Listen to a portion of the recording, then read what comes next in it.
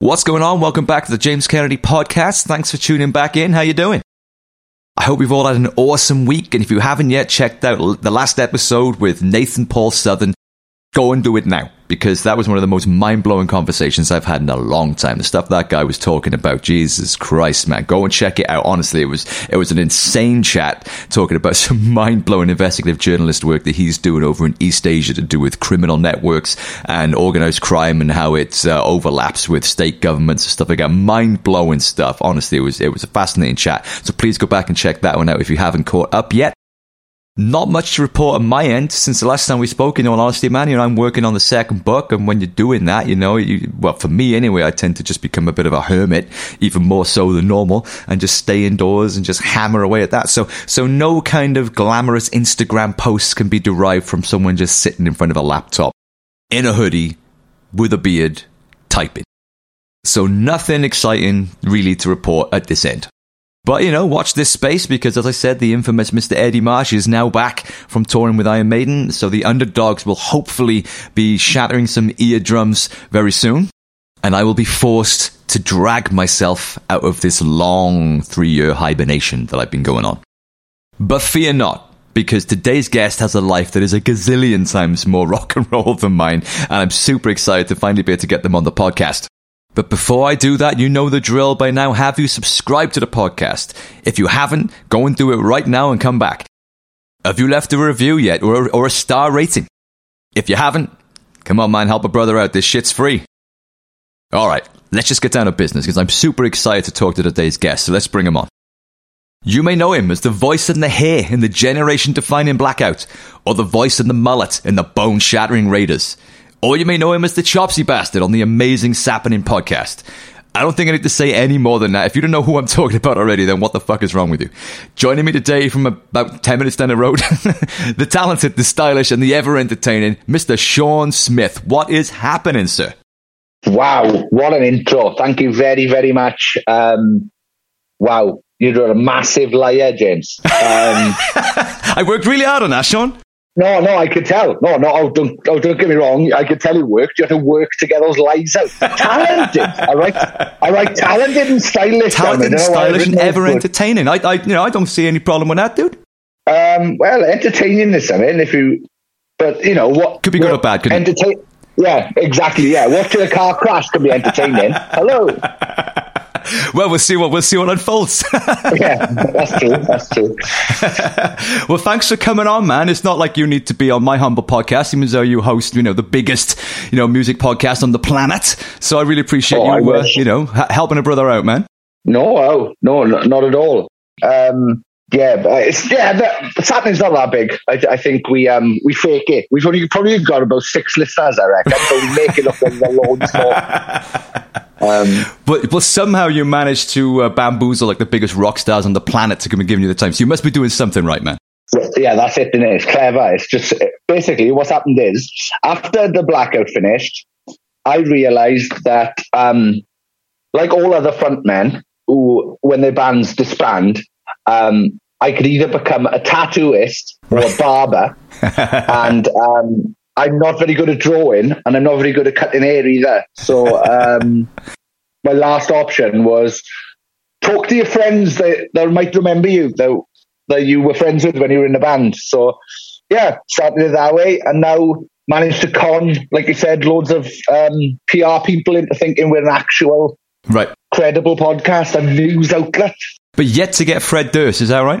Oh, the bastard! Yeah, no Fred Durst yet, but I've DM'd him several times on Instagram, right? And he's liked them, or he sent back like lightning bolts. But hasn't agreed to come on. My thing is, I think the problem is with Fred, what Limp Bizkit are currently going through, this dad vibe shit, right? Is I think he's a little bit embarrassed by it. So rather than just fucking be like, yeah, I don't know, fuck, I'm Fred Durst, the king of new metal, he's going, oh, your dad like this and all this shit. Right. And I feel a little bit sad inside. So I think the reason he's not doing interviews and podcasts and stuff is because he's sick of being asking when there's new Limp Bizkit stuff coming. Right. And he did a film not long ago with John Travolta, which I don't know if you know about. He directed a film with John Travolta, and apparently it did like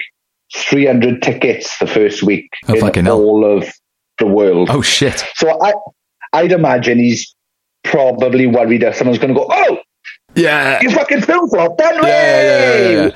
Whereas I would just love to have him on just to rim him for an hour to tell him if it wasn't for him, I wouldn't have anything I have today. We're speaking metaphorically, of course, yeah.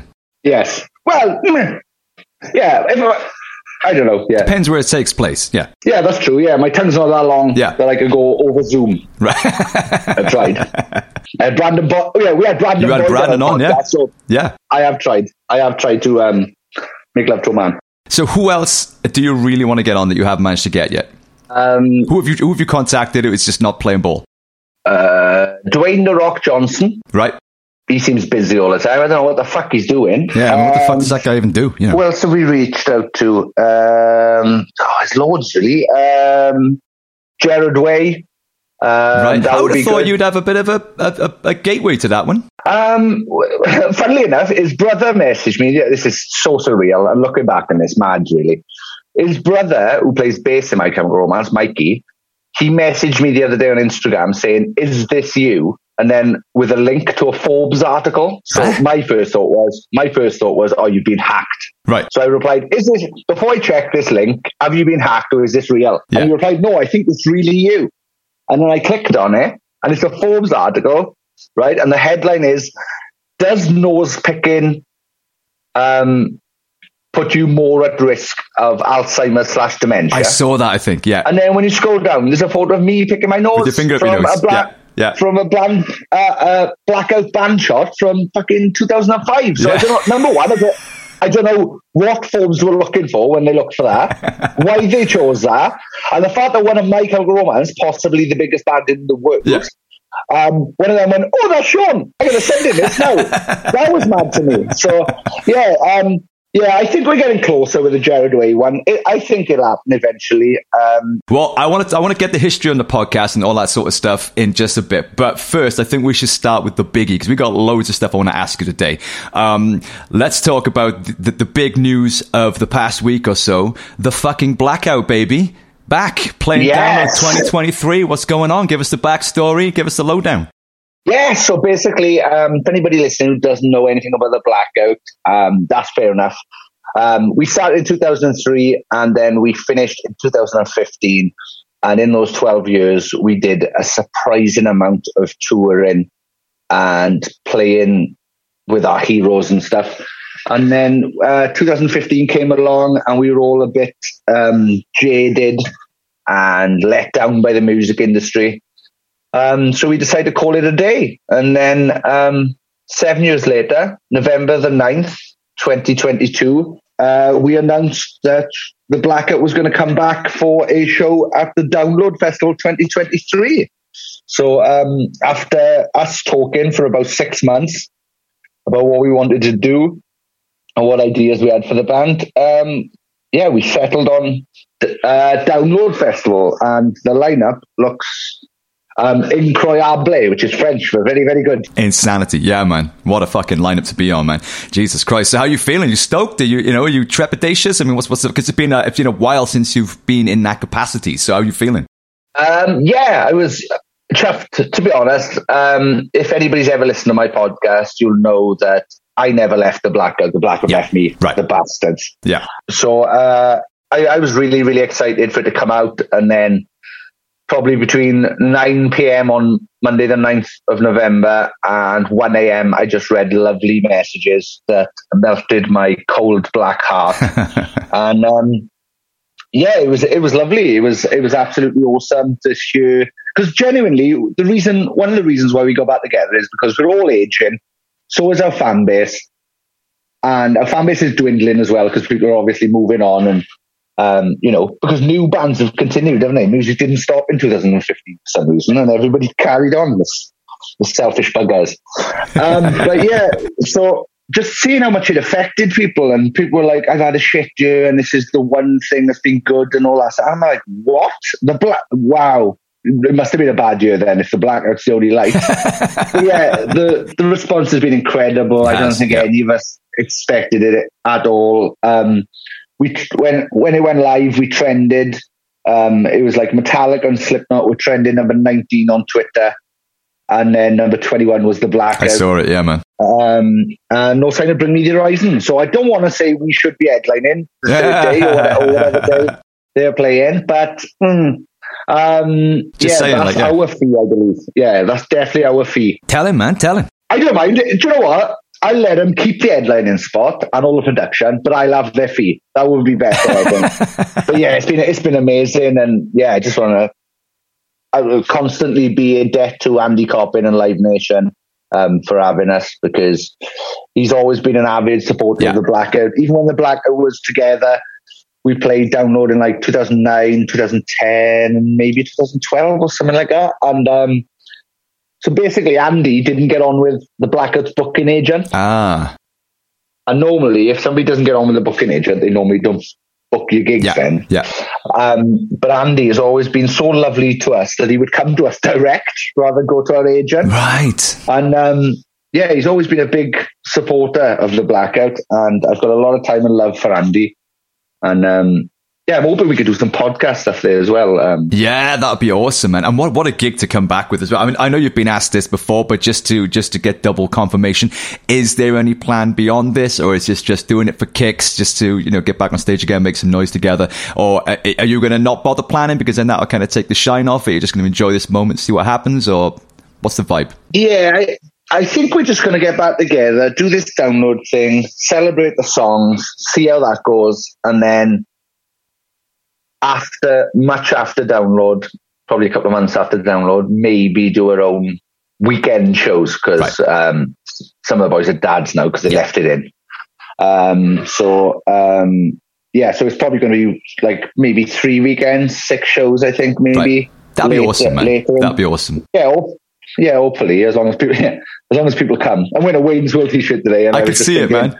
You seem to be. Obviously, this is an audio-only podcast, so the listeners can't see what I'm looking at. So Sean is sporting a very stylish Wayne's World t-shirt, but he seems to be scribbling or drawing some artwork or something as well. What's going on there? What are you kind of like? Yeah, it's my ADHD. It is. So basically, I just write. Yeah, I'm not kidding, right? So when I do the podcast, this is from when I've been doing podcasts with other people. So I did Alexa on Fire, Jenna McDougall from the early November. I literally just, you won't be able to see this. Oh, it's a bit blurred as well. Oh, no, yeah, I can see that. It's just all bollocks. I just scribble and I just draw while I'm talking. I've written down we are talented and stylish as well, which you said earlier. So, probably going to add that to my bio. I love that you can do that, man. I can't multitask at all. There's a guy, Scott Carey, I don't know if you know him. He does all my music videos and stuff like that. And when I sit in on the kind of like the final edit or whatever, what he tends to do is when he's editing video, he'll also have a movie on at the same time on another screen. And I think he said he's got some kind of ADHD thing as well, so he can't just like edit. He's got to watch a movie whilst he's doing it. How the fuck that happens, I got no idea. But my brain can't do that shit, man. Yeah, I wonder how many times he's confused the music video with whatever he's watching. Yeah. James, I'm thinking at the end we get rid of that scene where we dip Arnie in the molten lava. And like, what the fuck? Yeah, you've been watching Terminator 2 again, guys. You've been watching Terminator 2 again. Bollocks. I done it again, haven't I? Fucking hell. Yeah. James, the bit in the jungle where we get Arnie to meet the other fella, and he goes, "Dylan, you son of a bitch." I think we should definitely keep that. And we're like, that was Predator. Yeah, that was Predator. Unbelievable. I'm actually envious of his ability to do that, though, man. I mean, have you actually got ADHD or? I'm not diagnosed, but I'm 100% sure. Yeah, I'm 100% sure. I haven't gone to get it diagnosed because what are they going to do? What's the point? Yeah, It's I literally feel like, all right, I'd know, and then I'd be like, yeah, well, I've known that for years. It makes sense because in school, my reports were always the same. It was always the same thing. Can do it, very, very intelligent, cannot focus. Right. And I was like, yes, of course. That's me, yeah. And now as I got older and I read more about the symptoms and stuff like that, I was like, oh yeah, of course that makes sense. And then, I can go and get it diagnosed, but if I end up on I don't know, Adderall or whatever fuck that. They give for that. That's just going to make me go. Yeah, you're doing great as you are, man. Yeah, I think I got a little bit of OCD. I can only really focus on one thing at a time, and I'm very intense about that. But I have to finish stuff. Like, it doesn't matter if it's not even that good. I have to fucking finish it. If I start something, I'm finishing the motherfucker. Like, my first book came out in the lockdown. I wrote the whole fucking thing in 2 months. Wow. I was like, I'm doing this fucking thing, and I don't do anything else until the thing is finished. I grow a big beard, I smell, I got food down me, my health goes to shit, and I can't relax until the thing is done. And then as soon as whatever it is done, I immediately start something else, like another album or whatever, and until that fucking album is done, I can't rest, Yeah, well, I'm the opposite in a way, that I will not do things until the very last moment and worry about it. Or the other thing is, if I am doing something, so say for example, like I do band management, started working the last 6 months with Ryan Richards from Future History Management and Funeral for a Friend. We look after a bunch of bands. So now today we have some announcements going out later today, but before I can write up those announcements, I need more information from the band. And now I am on pins because I've sent that email asking for that information. If that information comes before 2:00 now, the announcement goes out at 2:00. So I am going to be vibrating now until I get the exact information I need from this band to post before 2:00. So yeah, it's a weird one. I really wish I didn't have it, but then... Well, you get a lot of shit done though, dude. I mean, come on, man. You're smashing the fucking podcast out every week. You're in 2 bands. Yeah, it looks like that though. Yeah, it looks like that to you. Right. But in my head, it's terrible. Everything's on fire. So, but this is the thing. There's been moments where, because I've read like ADHD leads to depression and stuff like that, and that would make sense because there's been moments where I've been awfully depressed. Right. And, it's just, there's been moments where I've been like, oh, I wish I didn't have this or whatever. I wish I could have listened in school and just got my qualifications. But it's like, what would I have ended up doing? I don't think there's anything in my body that can make me do like a sit down 9 to 5 in an office. I would kill you. Oh yeah, I think so. Yeah, I'd have to be the company jester, or something along those lines. Because it's been terrible. But then on the same time, if I didn't have whatever I've got, maybe myself and the Blackout wouldn't have done what we did, I guess. Yeah, well, that's what makes you you, isn't it? That's what gives you your unique creative spark, And that kind of leads into something I wanted to ask you, because you had Ian Winwood on the podcast recently. Shout out to Ian Winwood. He was on my show back in May talking about his amazing book, Bodies. What a fucking book. Everybody go and check that out as well. Awesome. And he asked you a question when he was on your show. He said, is it better to have loved and lost than never to have tasted the dream at all? And you didn't get to fully finish your answer before the conversation kind of moved on. I was really, really keen to hear what your answer was to that, because, you've had an experience of the music industry that pretty much most other bands will never achieve. I mean, you've toured the world, you've played, stadiums and arenas and things like that. You've tasted that lifestyle. You've lived it. But also it ended as well. And then you had to pick up the pieces and start a new life. Yeah. So I'd be really keen to hear your answer to that, as to what the experience of finally achieving your dream and living your dream was like, but then also what it was like when it ended, and whether you do think that it was better to have loved than lost, or never to have done it in the first place. Because I'm imagining the existential crisis that you must have experienced when it all ended. Must have been a motherfucker, man. Yeah, very much so. Very much so.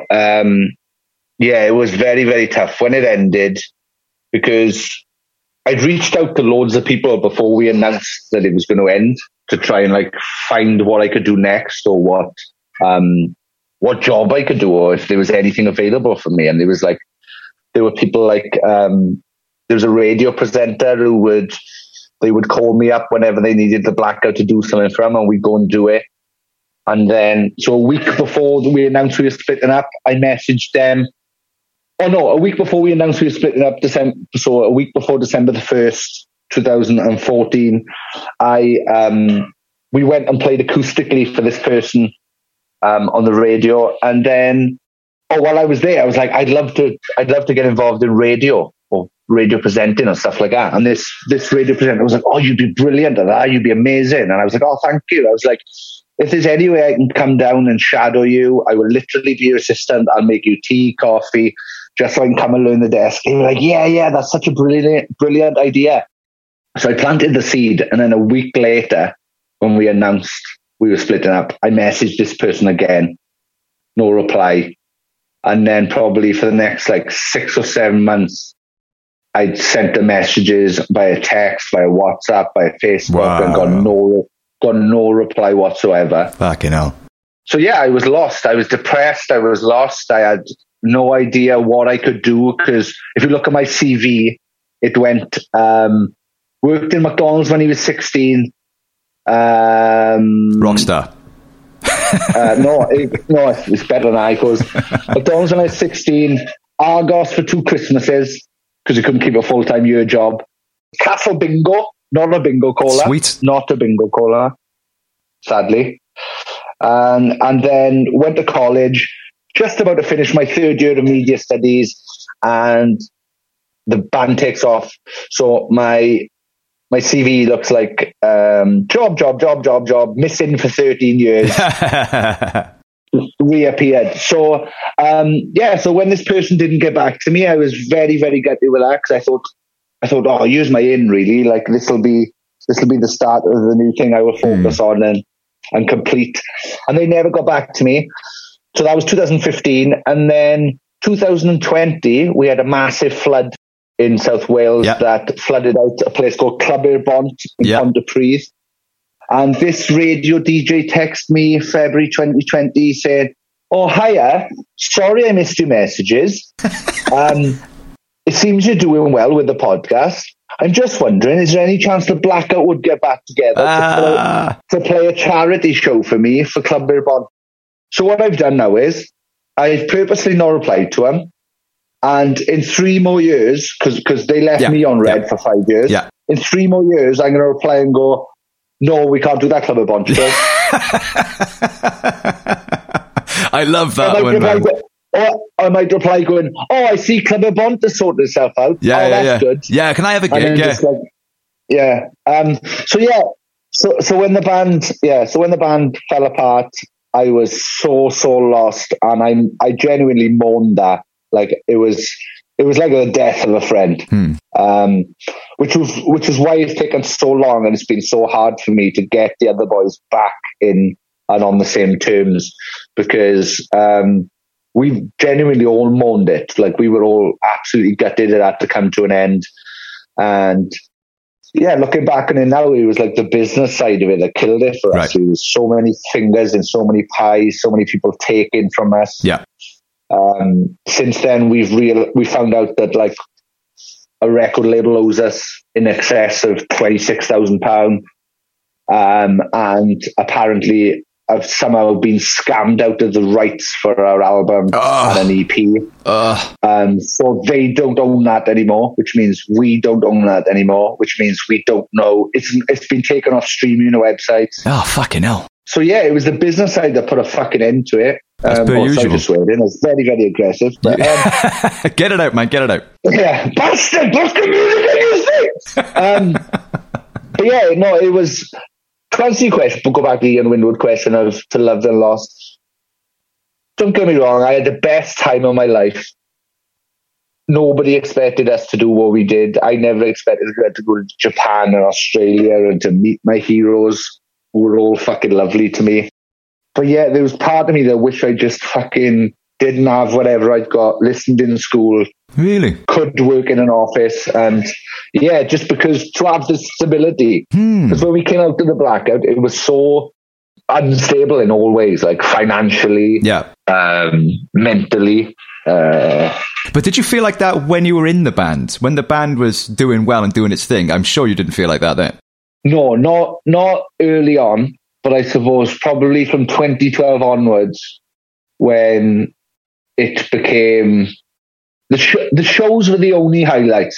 Right. So playing the gigs was the only fun. So if you think about it, say you could be doing a fucking 3-month tour or whatever. Only 1 hour a day you'd be enjoying it, and the rest you were trying to work out. Where's our money gone? Why haven't we got any money? Can we afford to pay our rent? Because we all had like houses and girlfriends and fiancés, and the boys had children back home, and we could see that our profit was dwindling or whatever. So yeah, it was just the last 2 or 3 years were not so fun apart from the shows. Like to this day, like everything I've ever loved about that band, everything I've ever wanted for that band was just to play gigs, just to show off and have fun and have a laugh. And that's the whole thing. Like towards the end, recording was like boring. Like I'm just kind of bored. We kind of bored of that because you've got to record to put something out to play to try and sell. Cycle, isn't it? It's a hamster wheel, yeah. And that's interesting, man. That's interesting. And the thing is, it sounds ungrateful, and that's the worst bit about it. But this is what Ian Winwood said on the podcast as well. A lot of people in bands don't feel like being in a band is a proper job. Yeah. Because it doesn't get looked at because you're not doing fucking 9 to 5 hard graft. Yeah. Like all the other fucking men before you in South Wales who were down the pit and all this shit. But yeah, I did get to travel. I got to meet my heroes. I got to live in this world. But that's the thing. It's like, even after it finished, me and my girlfriend went to go and see Def Havana play somewhere.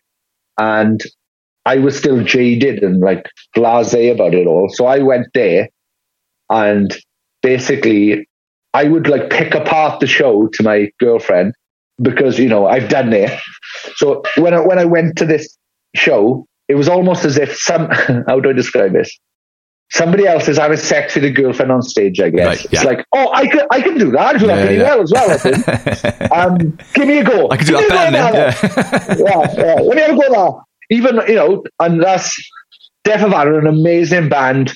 James is a better singer than I could ever be in my life. But there was always part of me that whenever I went to a gig, made me go, oh, I could do this. This is what I do. This is my thing. Like, I know everything that's going on in this show. And so, like sometimes me and my girlfriend would go to shows and it was like a busman's holiday.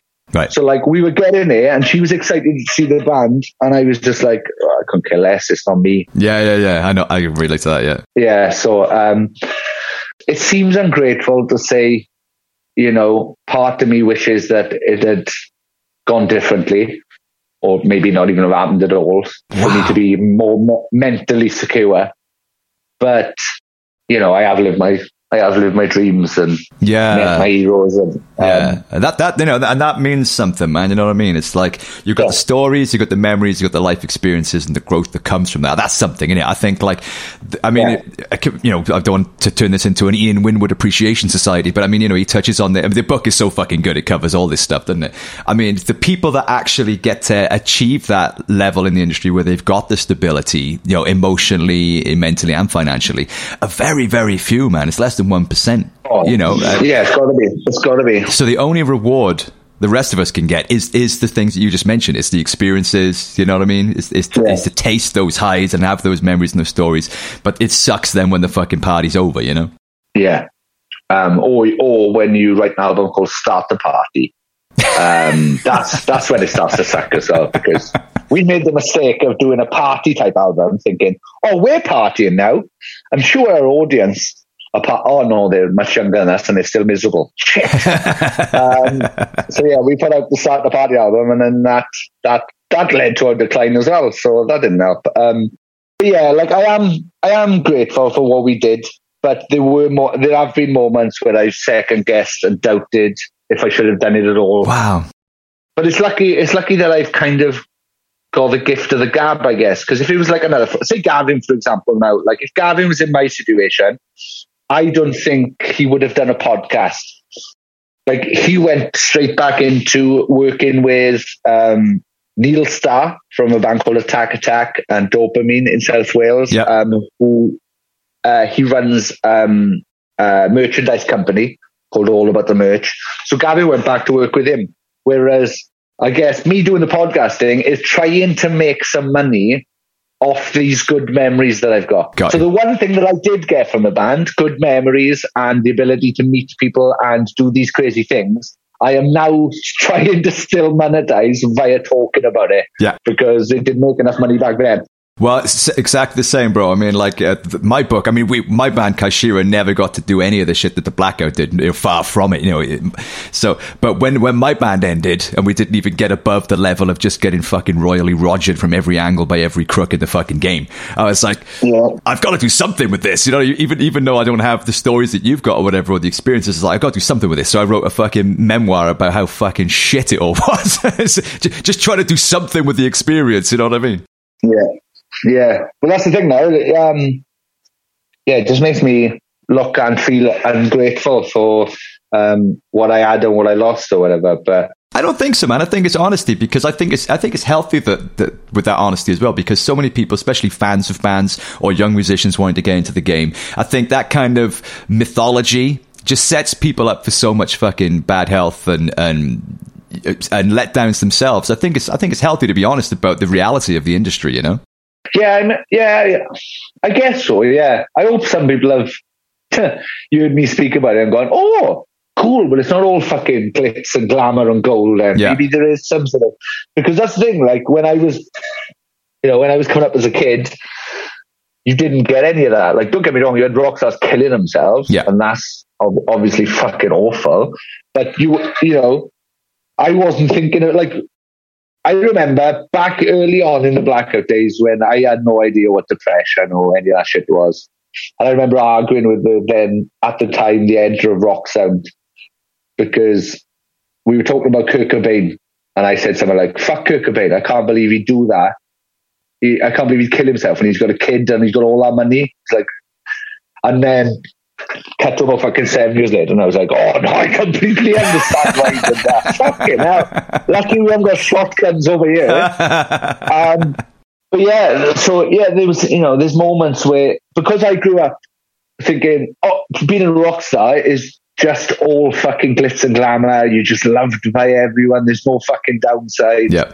And there was no one for me to, like, check out beforehand. Yeah, so hopefully people will check out the podcast and realize that it's not all glitz and glamour, and there's moments where it's really hard work, and you're not going to make much money, if any at all. Yeah. That's the thing. It's like, again, like, to go back to fucking Ian Winwood, it's just turned to a fucking, I think this is the Ian Winwood fucking fan club. Yeah. Changing over the podcast. Yeah, like he mentioned about it being a job and stuff, and it's like, there were points in the Blackout where we were earning, I don't know, probably like fucking 400 quid a month each, right? But we were like, we should be grateful for this. Like, we're doing this, and it's like... We're living our dream, yeah. Other people haven't got this, Yeah, and we put so much into that we were like literally just forgetting what we need for the future or whatever. We were like, oh, it's all right. And but, we get to travel to Japan. It's like, yeah, but I'm really close to not being able to pay my house rent. Right. This is mad. Yeah. Like, the majority of us had partners and girlfriends at the time. Otherwise, we would have been doomed, like, or homeless, or... Well, for a while, I kind of was, because we were out on tour for probably like 7 months at a time, and me and an ex-girlfriend had split up, so I had to move all my stuff back to my parents' house into my old spare bedroom. Well, I went on tour for months at a time. This is fascinating for me, man, because I did all that same stuff too, but we were still at the club level, and I was thinking, fuck, this is only happening to us because I'm such a fucking loser, No, it's happening to the majority. This is the thing. I think a lot of people and a lot of bands online, well, everybody online is doing it. They're showing how they've got a better life than they actually have. Totally. It's bullshit. It's bullshit. And everybody in a band who claims they do it fucking well, unless you're in Paramore, My Chemical Romance, or Muse, Metal Liquor, or Muse, or Billie Eilish, like, you're not doing well. Like, it's those few, like, it's mad. And I don't want to put people off being in a band. So what advice would you give to young bands? What advice would you have to musicians out? Don't fucking bother. Don't bother. Get a job. Learn Excel. Learn Excel. Yeah. Get into finance. Learn to concentrate. Oh, this is fascinating stuff, man. Yeah, it's so good to you're so honest and open about this stuff, man. What was your experience of the industry when you were in it then, before the reality started to sink in and stuff? I mean, what were your relationship like with the industry guys? I mean, did they conform to the cliche of the cigar chomping, coke guzzling, sex predator, fucking money grabbing fucktard, or were they genuinely like nice guys and you know? No, that was it. You did it right first time. Oh, okay.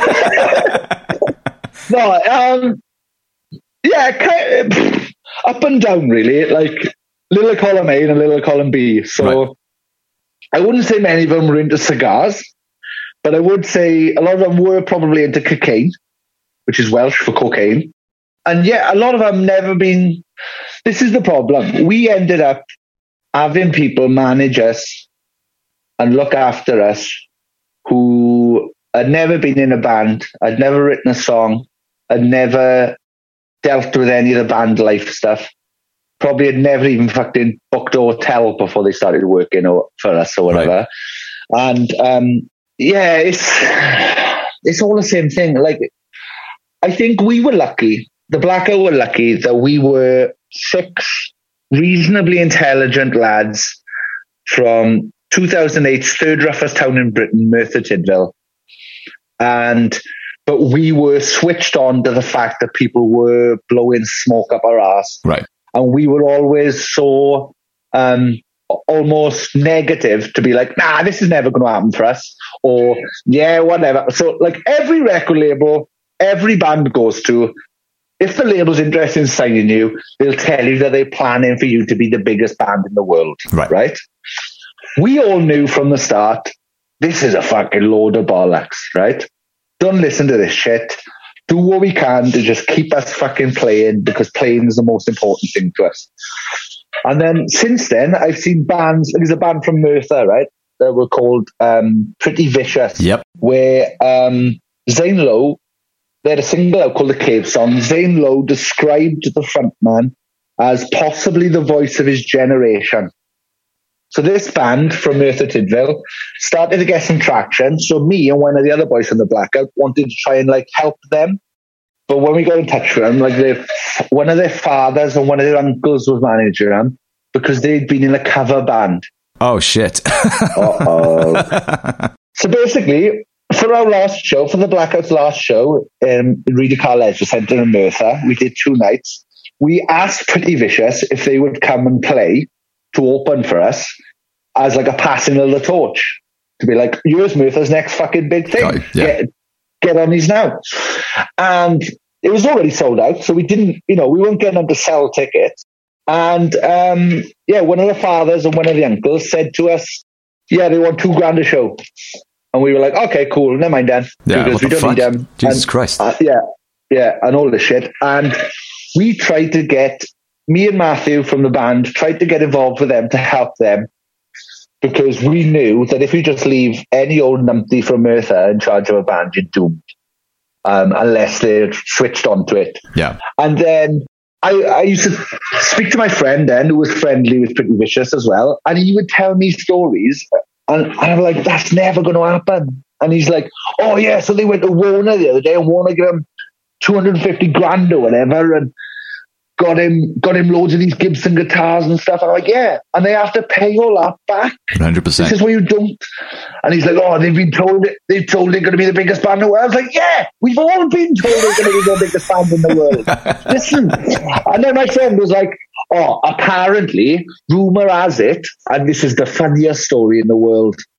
Apparently, Noel Gallagher, right? So basically, in Merthyr Tydfil, there's a pub called the Growan, right? Lovely pub. I love it there when I've been there. But so anyway, the Growan pub, my friend said to me, Pretty Vicious have had an email from Noel Gallagher's agent saying Noel Gallagher's going to come to the Growan to ask Pretty Vicious to go on tour with him, right? And I went to my friend, I went, Craig, that has never, ever happened in the history of a headliner asking a support act. They've never gone to their hometown and a specific pub to ask the band. It's literally, we just had an email off Noel Gallagher's agent asking if we want to go on tour. That would be it. Yes. There'd be no Noel Gallagher's coming. Yeah. And the amount of shit and rumours that I've heard come from people associated with Pretty Vicious who have just fallen for it because they've had the smoke blown up their ass. Right. But that's one of the things that Blackout never did. Like, we were like, all right, yeah, we get it. Because we knew we were like a screamy, heavy band. We knew we were never going to be fucking Muse or James Arthur. Like, we knew we weren't going to be those singy fucking massive things. Like, we always knew that there was like a limit to what we could do.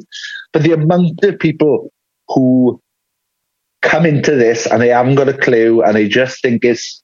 Well, the thing that ended Pretty Vicious was drugs and rock and roll. I don't know if they were having sex much, but I know drugs and rock and roll really fucking put an end to that band because the singer got really into drugs and drinking and mental health and stuff. And yeah, so a couple of times I tried to get involved with them to help them out, but they just wouldn't listen, and then they ended up fucking self-imploding. Wow, that's crazy. And crazy. It's sad. It's sad more than anything because they literally had the potential. They could have been fucking massive. They could have been but this happened. This is something I'll be proud of.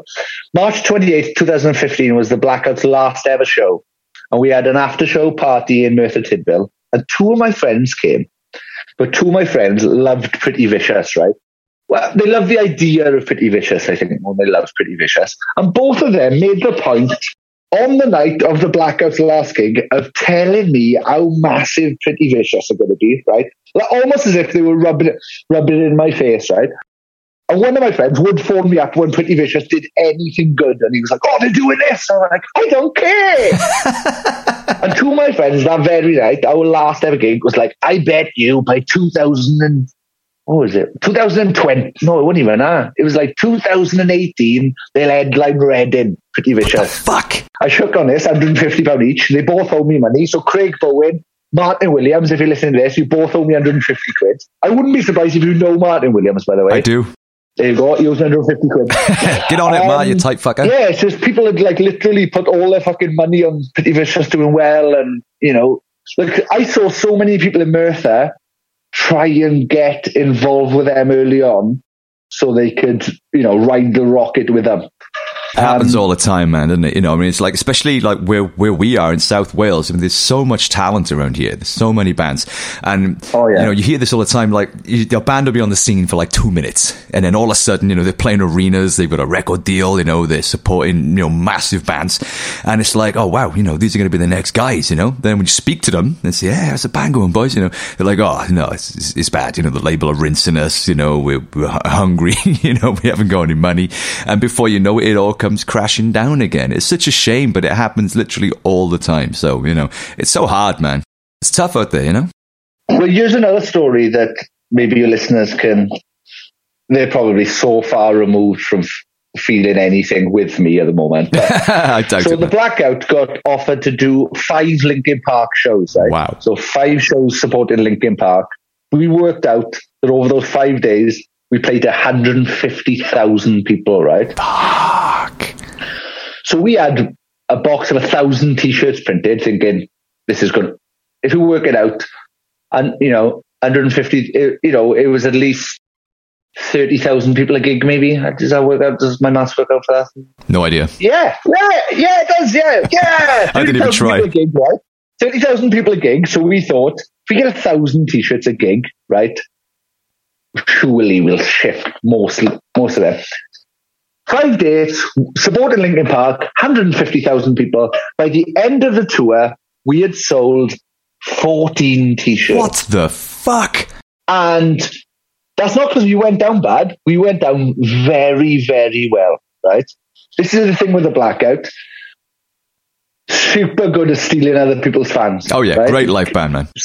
Super good at doing enough comedy in between songs that people like the band one way or the other. They either hate the music and think, oh, but they're funny, or they think, I love the music, I wish that long-headed twat would stop trying to be funny. But like we'd won so many people over on that Linkin Park tour that we found online after, and like all those things like went up, but we sold 14 t-shirts. That's fucking on that mental.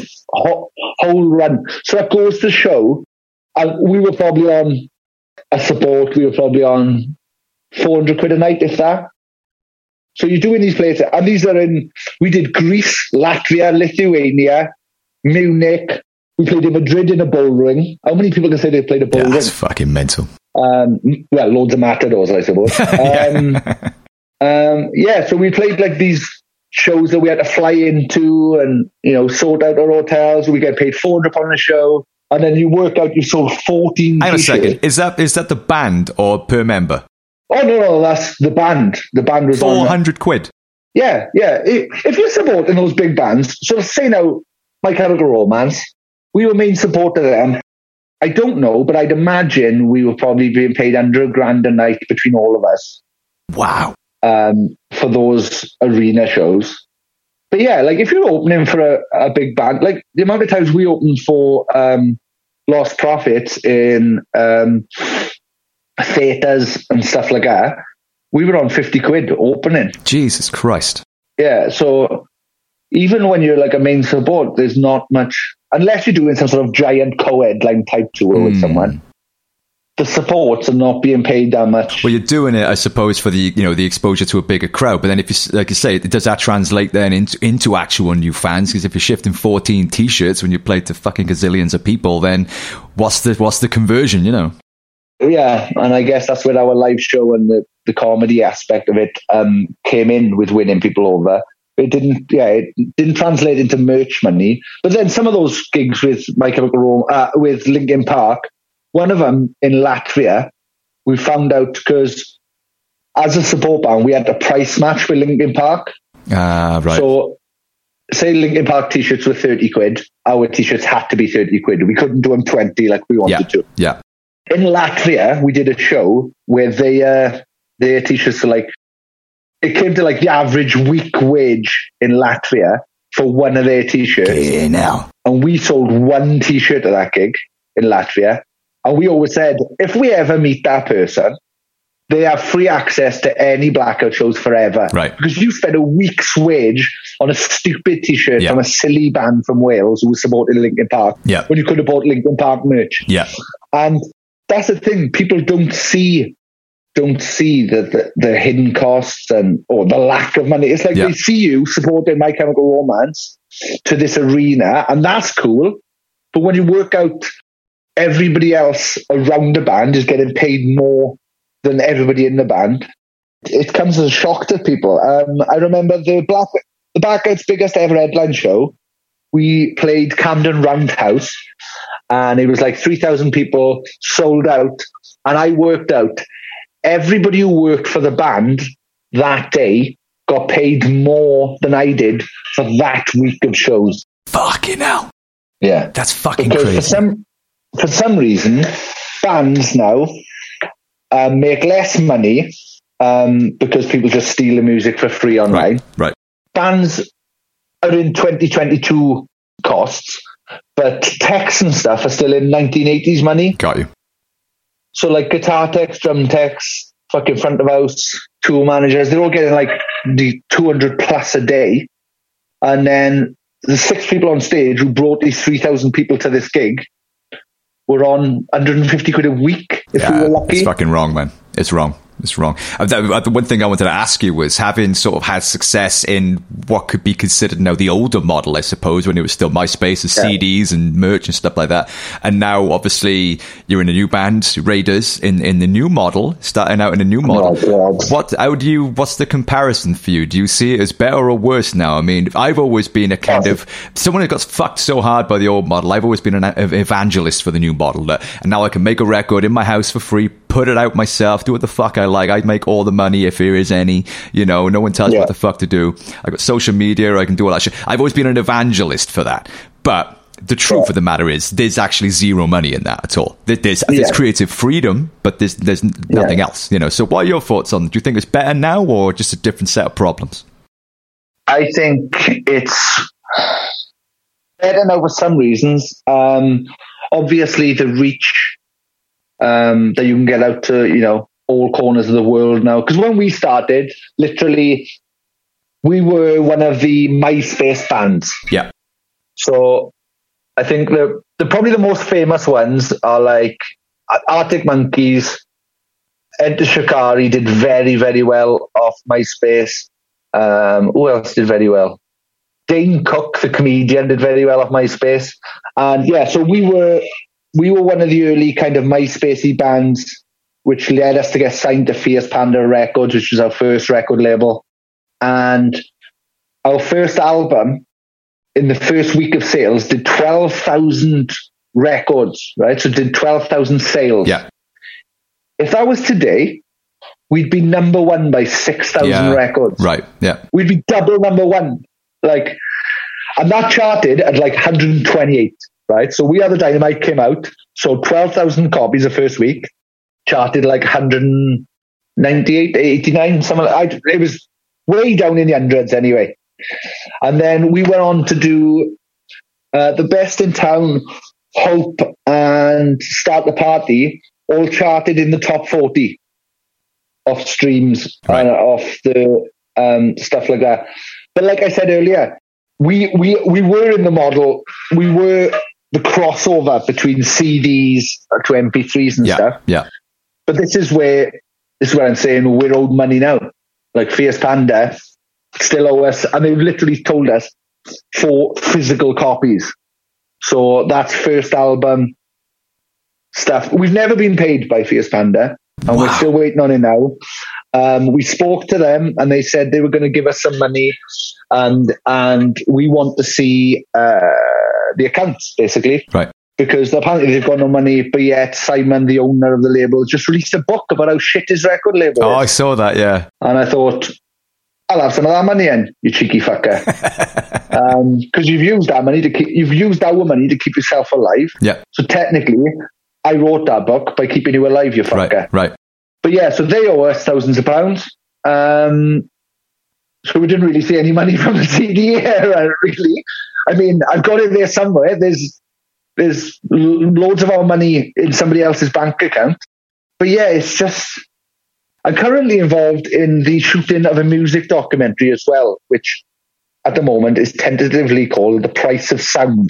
Because we're trying to work out, is music worth anything anymore? Because now you're literally doing it for free to put out to people, to get them to come and look at your other stuff, and hopefully buy a T-shirt, which it's like the bait. More than your songs. It's the bait for other stuff, and I've got a theory that that's always been the case. I mean, when we were paying like 17 quid for a CD or a vinyl or something like that, we weren't paying for the music; we were paying for the plastic and the cardboard. That's my theory. Yeah. Now the manufacturing aspect is gone, and music is just a thing that exists in the ether. It doesn't have any value. But I don't think it ever did. I don't think we were ever paying for the fucking music. We were paying for all the other shit in the manufacturing chain. So it's a strange one.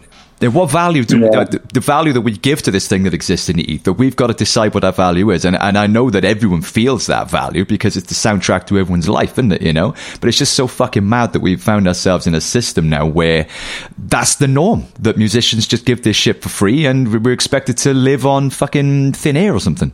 Yeah, well, yeah, you don't get that in any other job, though, do you? Like, you don't go like, I don't think Tesla employees should be paid for their work. Because they're doing it for the crack. They love it, like, you know. Yeah, because they're doing it because they love cars. Yeah. Or they've studied in that, so they should be doing it for free. Yeah. They love it, like, you know, they're being grateful. But that's the problem with being in a band. Like, people are going to be listening to this going, Sean, I'm in a fucking treacherous job. I'm an offshore fucking trawler, man. Yeah. How dare you fucking complain about this shit? But that's it. You're just being milked. Like, as a band, you're being fucking milked by people who can send some emails for you or something like that. Yeah. Don't get me wrong, there are needs for managers and stuff like that when it gets tougher. But yeah, the amount of bands I see who are so desperate for a manager, and it's like, just cut away 20% of your money now. Yeah. You fucking mental. Just so they can send some emails. But you can fucking look after them emails, surely. Yeah.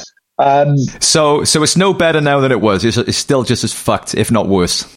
I think it's kind of worse now, but just because it's worse if you're not a producer or you haven't got any computer talents. Basically, like me or anyone in radio. Well, Styx is good at producing and stuff, but doesn't do it because for some reason, Raiders, we are stuck in the recording the old way model. Got you. So we all have to go to a studio and do it that way and yes, pay a fucking fortune for it. That's a good point. That's a good point. point. Whereas other people who can just fucking open their laptop up and play all of the drums, probably like your fucking self. Yeah, you do it all.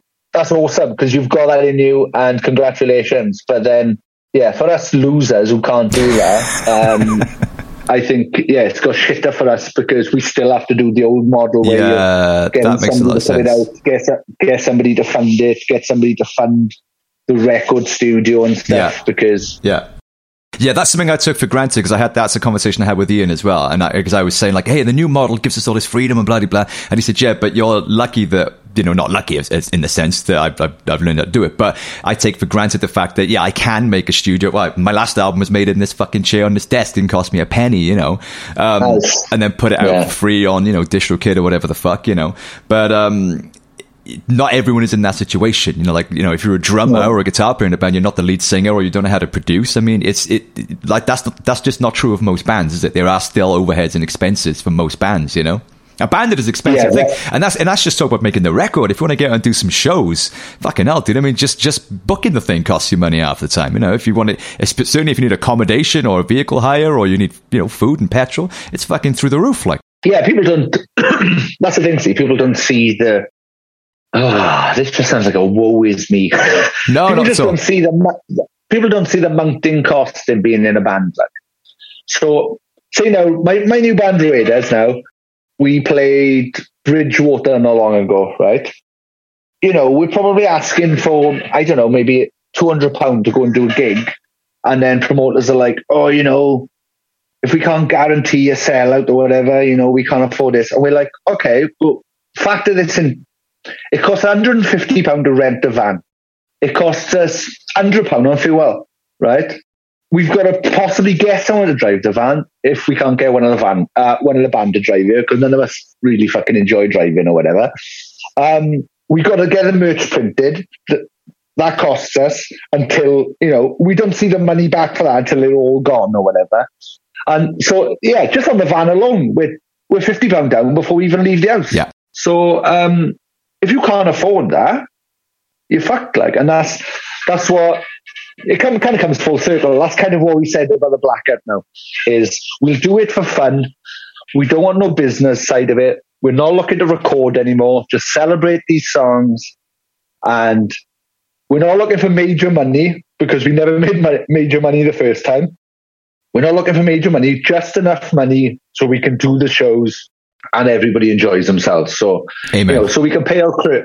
Yeah, so we can pay our crew. We can get there. Our travel is sorted. We don't have to pay anything else. Cool. That's how we're looking at it now. Yeah. That's what people say. What advice would you give to young bands starting out and stuff like that? That's exactly the advice for who the fuck am I to give advice? But that's what I would say from my own experience is just do it for the crack and the love of it. Because the second it starts being about anything else, it goes south. Oh, 100%. I say, set little goals because I always had little goals for the Blackout. Like when we started, I wanted to play somewhere with a stage. Then it was play somewhere with monitors, even though I didn't know what a monitor did. I just seen rock stars. Put your foot on it. Just seen rock stars put their foot on it, and I was like, I'd like to stand like that while shouting. That would be cool. And then it was play some with a barrier, and then it was just little goals and just have fucking fun. Make the most out of every gig. I have literally played shows, right, where I've been main stage, Reading and Leeds, right, in the middle of the day, probably, I'm not very good with counting very quickly, but I reckon it was about 90,000 people stood in front of them, right? I've also played a show in Cardiff Barfly where we went on to a sound guy and his dog. Yeah. And the sound guy left. I've had that exact same thing. Yeah. I played to a gig to a dog. 6 of us played a gig to a dog. And I remember us going, boys, we're getting paid to practice. It's £50 to practice. That's how we saw it back in the day. I've done 90,000 people. I've done playing to a dog. Once in Meze Lounge in Newport, we played to 2 guys in suits who just bought a bottle of champagne, who sat next to the stage facing out. Didn't even watch us. I don't even know why they came in. sat next to her. So yeah, just use every gig. Just make it fun. Just try your best to make it fun. If there's one person there, try your best to win them over. Yeah. Or make them so angry that they go home and tell their friends about you. That's what I think you do. 100%. Oh, dude, this is like therapy for me, man. I thought I was alone, man. I thought it was just me. No. Well, I was speaking of money. When we were doing our thing in Kaishira, doing everything you just described, renting vans and stuff to get around Europe and things, and fucking relentless costs and merch and all that bullshit. We formed a covers band, and what we would do was we would fucking hammer the cover scene for a bit and put all the money in the kitty and save it up, because if you're getting paid like 200 quid for a Raiders gig, you get fucking paid 400 quid for a covers band. You know what I mean? And it's 2 minutes down the road, you're fucking home by midnight or whatever, $400 in the kitty. So we would hammer that for a bit, save it all up, and then we'd pay for our European tour or whatever in advance, in cash. It was all done. That was fucking awesome. Nice. That was the model that we did for a bit. But one night, we were setting up a gig in Cardiff ready to go on, and I heard this fucking guy screaming, going, "Hey! Oh! Hey!" I was like, what the fuck? And he kept doing it. So I looked over my shoulder and said, "What the fuck is this guy?" And he was screaming at me. He's going, "Hey! Oh!" So it's like, I gotta fucking nip this in the bud now. So I ran over to him and said, "Dude, what's up, man? What are you fucking screaming about?" And he's like, "Hey, I know who you are, but I know you, but." And I was like, "Oh, who am I then?" He was like, "Hey, ain't fucking talking, but I fucking know you, but." And I was like, "Oh, who am I then? Tell me." And he was like, "Ian fucking Watkins, but." And I was like, "Are you fucking serious?" I said, "What?" When was this? This was about fucking, it's got to be like, he was in the Nick at that point. It was like, it must have been about 8 years ago or something like that. He was like, I was like, "Dude, do you think they let him out on a weekend to play fucking Mr. Brightside, you thick fucking twat?" You know what I mean? And I said, you want to be careful going around saying that to people, because they'll fucking knock you out. Like, you know what I mean? He was like, "Hey, I fucking know you, but." And he just fucking left and walked off without giving me the kick in you would think somebody would give someone if they thought he was Ian Watkins at that point. You'd have to. Yeah. Like, yeah, that says more about that person. Yeah. For not kicking the shit out of me. Genuinely thought you were you. Yeah. I'm sorry, but you should have had the shit kicked out of you. I know, I was offended. I was like, dude, you have a civic duty to kick the shit out of someone if you think it's Ian Watkins, and just walk away. But that's mad. I mentioned that because, of course, you were close friends with the man himself. I was very close friends with the man himself. Yeah. I was loath to bring this up, but I mean, you don't have to talk about it if you don't want to. But I think it's just another one of the very interesting parts of your life story, isn't it? Oh yeah, it's fucking bonkers. And to be honest, I genuinely, it's been 10 years now since he's been arrested. December the 12th now coming up will be the 10th anniversary of him being arrested. It's literally just a story of when I was growing up, I was into Stereophonics. Well, originally I was into happy hardcore, or Dragon Force as is known now. I was into happy hardcore, and then obviously being from Merthyr Tydfil and the Welsh Valleys, I got pushed into loving the Stereophonics. So the first gig I ever went to was Morpher Stadium with the Stereophonics, and that changed my life. And then I found Limp Bizkit, and I heard Fred Durst swear 48 times on the song Hot Dog. And I thought, shouting and swearing, that's two things I'm really good at. That's me. I need that. Yeah. I could do that. Yeah. So I saw them, and then that led me to find Lost Prophets. And I went to see Lost Prophets playing Blackwood Miners Institute downstairs to fucking 200 people, and it changed my life, right? It literally made me go, I'm all in on whatever this fucking music is. I love this. They were fucking running about, stage diving, running on people's heads, spitting in the air, and it was landing on the crowd. It was mosh pit. I'd never seen like a mosh pit like that before, because I'd only been a Stereophonics, so it was all just sardines pushing each other about. Yeah. And then when I was in Lost Prophets, it was a circle pit. There were people with dreads, topless, spin kicking people, and I was like, wow, this is like a fight. And I saw Lost Prophets doing the music that I wish that I could have done.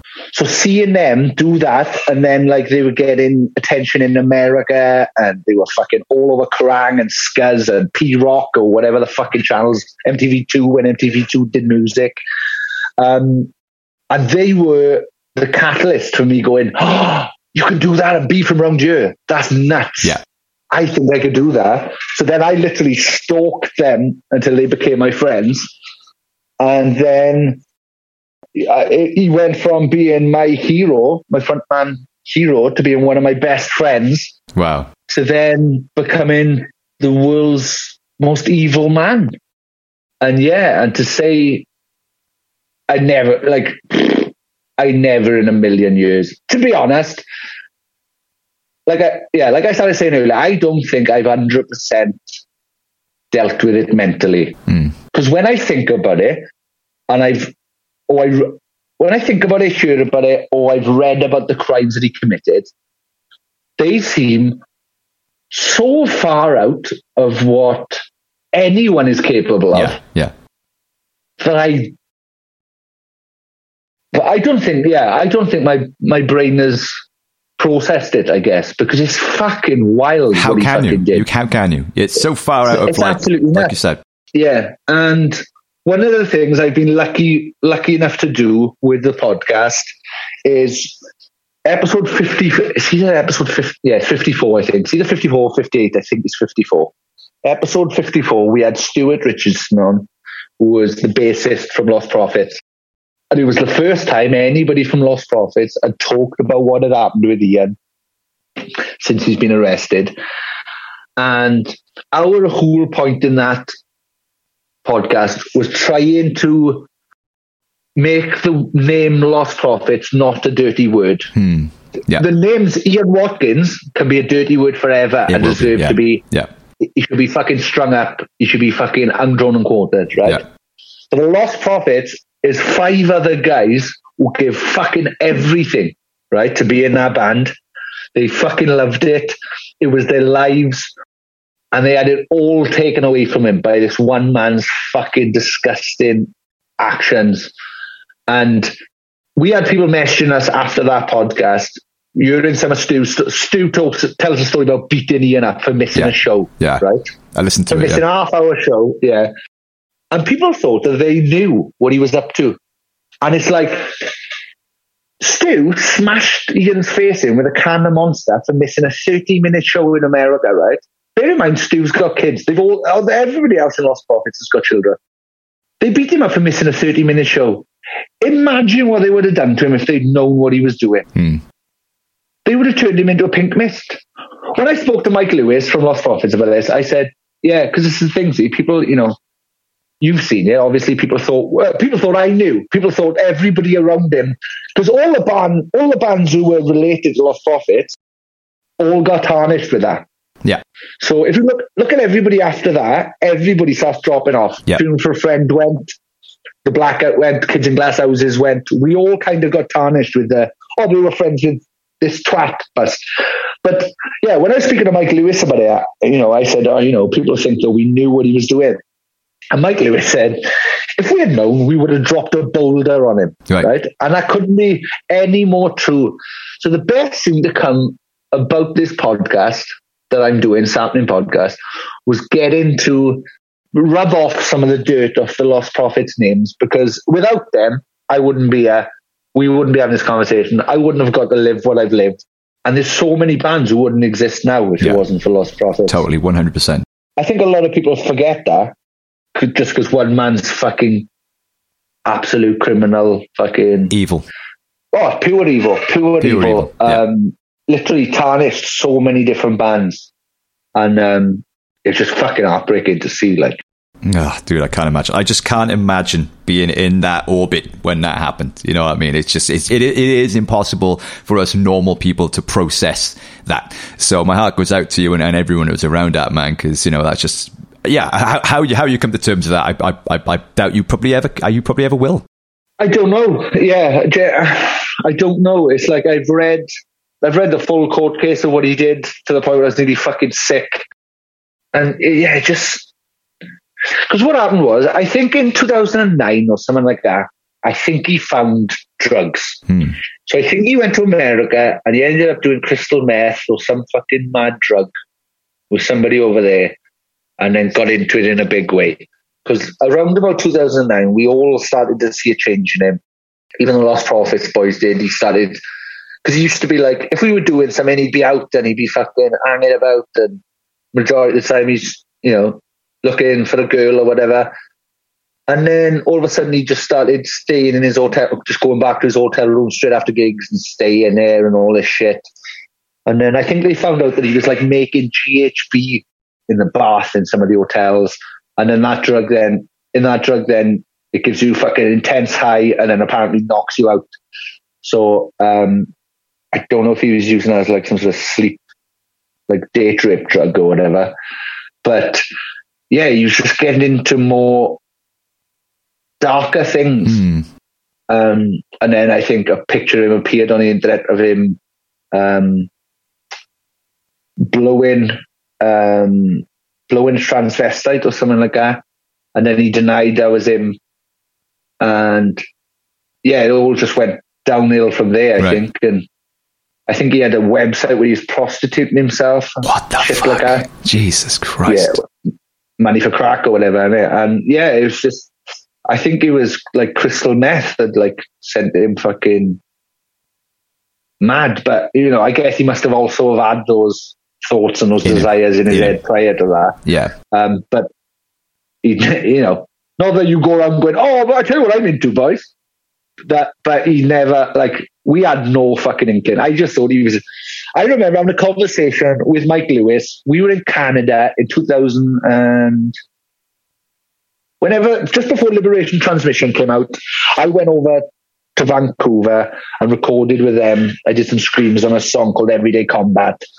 And I was talking to Mike Lewis because he had 2 dates in one day with 2 separate girls.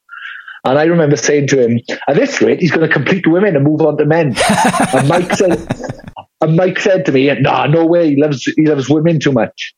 And it's like, look, he moved on to men and then he got even worse. Like it was just pushing the boundary. Like mental. It's nuts. It's absolutely nuts. It's fucking absolutely fucking mental. I mean, what a thing to have lived through, man. I'm sorry to bring that up, dude, because I think that's a scar that you're probably going to carry for the rest of your life, I think. So thanks for talking about that with us, man. And it's fucking really, noble of you that you're using your platform to clear the name of the band and, the rest of the boys in the band whose lives and dreams were destroyed by that prick, So, but we'll change gears. We'll move on because, talking about bands, you're in a new band, the Mighty Raiders. So tell us what's going on there and what's happening.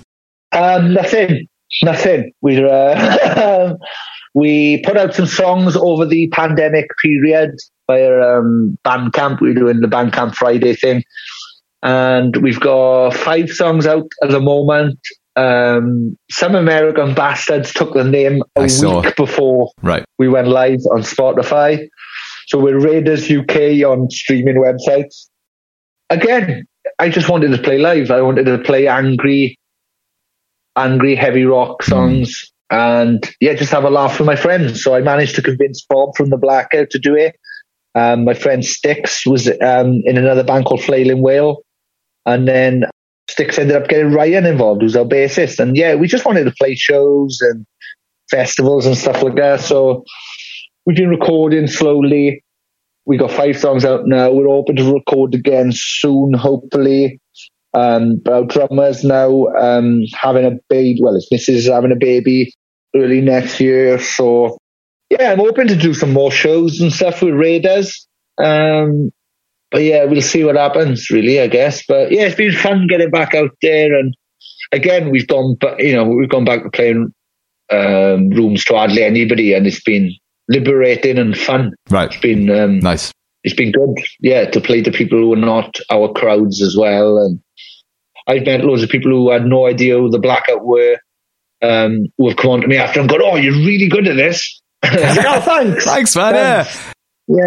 I've done this for at least 2 weeks now. I'm doing all right this time now. But there's that. It's gone a bit slow lately, but we're always looking to play. So if anybody's listening to this and checks out Raiders and wants to put us on, put a gig on, let us know. I guess we've already spoken about fees on you. So you know how much we need to get the venue. Yeah, if you're listening to this, like, go and check out Sean's band, Raiders. Yeah. Honestly, Jesus Christ, man. That band will fucking tear your face off and feed it back to you. I mean, you know, as soon as you finish the podcast, go and check them out. But yeah, that's the thing. We like, basically, if I was left the front in the Blackout on my own, angry and shouty like Raiders is what it would be. Right. But luckily for the Blackout, we've got Gavin Butler's beautiful dulcet voice. Tones, yeah, man. yeah. But yeah, it's like an angrier version of the Blackout, I guess. Yeah, the Blackout meets, a lot of people say Deftones, which is strange to me. Yeah. I think it's just riffs maybe, but it's got that aesthetic, I suppose. But no, that wouldn't come to my mind. Like, yeah, Angry 2008. If you remember 2008, that's what Raider sounds like. That's so your pivot point. Check it out. Go and check them out. Well, Sean, man, look, I promise I wouldn't keep you for longer than an hour. We've already gone over time. I got loads more shit I want to ask you, but I know you're a busy guy and you got a busy day ahead of you, man. So I'm gonna let you go before I keep you here till fucking midnight. Before we go, how's the picture coming on? I'm just still colouring in. Yeah, I've done devil horns around the circle for some reason. I've written I am the fire, because somebody asked me the other day to write out I am the fire so she could have it tattooed. That was a lyric by the Blackout. Oh, sweet. Yeah, it's just hearts and pentagrams mainly, which is my life. So there you go. When it's finished, send me a photo of it, because I'd love to know. Because I can see you scribbling, but I can't see what he's scribbling. So I'd love to see the work of art that's been occurring whilst he's also been having this chat with us. So thanks so much for coming on and chatting with us today, man. I really appreciate it. You're a super cool dude. You got a lot of love out there, man. And keep doing what you're doing and keep being you, dude. Best wishes with everything. And I can't fucking wait to see you tear that fucking stage and download a new one next year. So best wishes with everything, man. And thanks again for joining us. Thank you very much. Thank you. Sean Smith, ladies and gentlemen, put it together for him. Nice one. Thank you for having me, brother. No, thank you for coming, dude. See you, bro. See you, man. And he's gone. Wow. What a conversation that was, man. And what a cool dude. You know, I mean, Sean, you know, he's a cool guy, man, you know, and he's very open and honest and articulate and intelligent. And I'm super stoked for him that he's getting back on the big stage with the Blackout after all these years, because that's his natural habitat. That's where he should be, you know? If there's any young or emerging or starting out bands and musicians listening, take heed. Listen to what Sean just said, because it's every single word of what he said is true, not just of his experience, but of mine and every single musician I have ever spoken to in my life, ever. The music industry is mental. It's always been mental, and I can't see any sign of it getting any better anytime soon. So the more people know, musicians and music lovers and the fans and, you know, the general public alike, the more people know just how fucking bad it is for us musicians in terms of getting paid from anyone.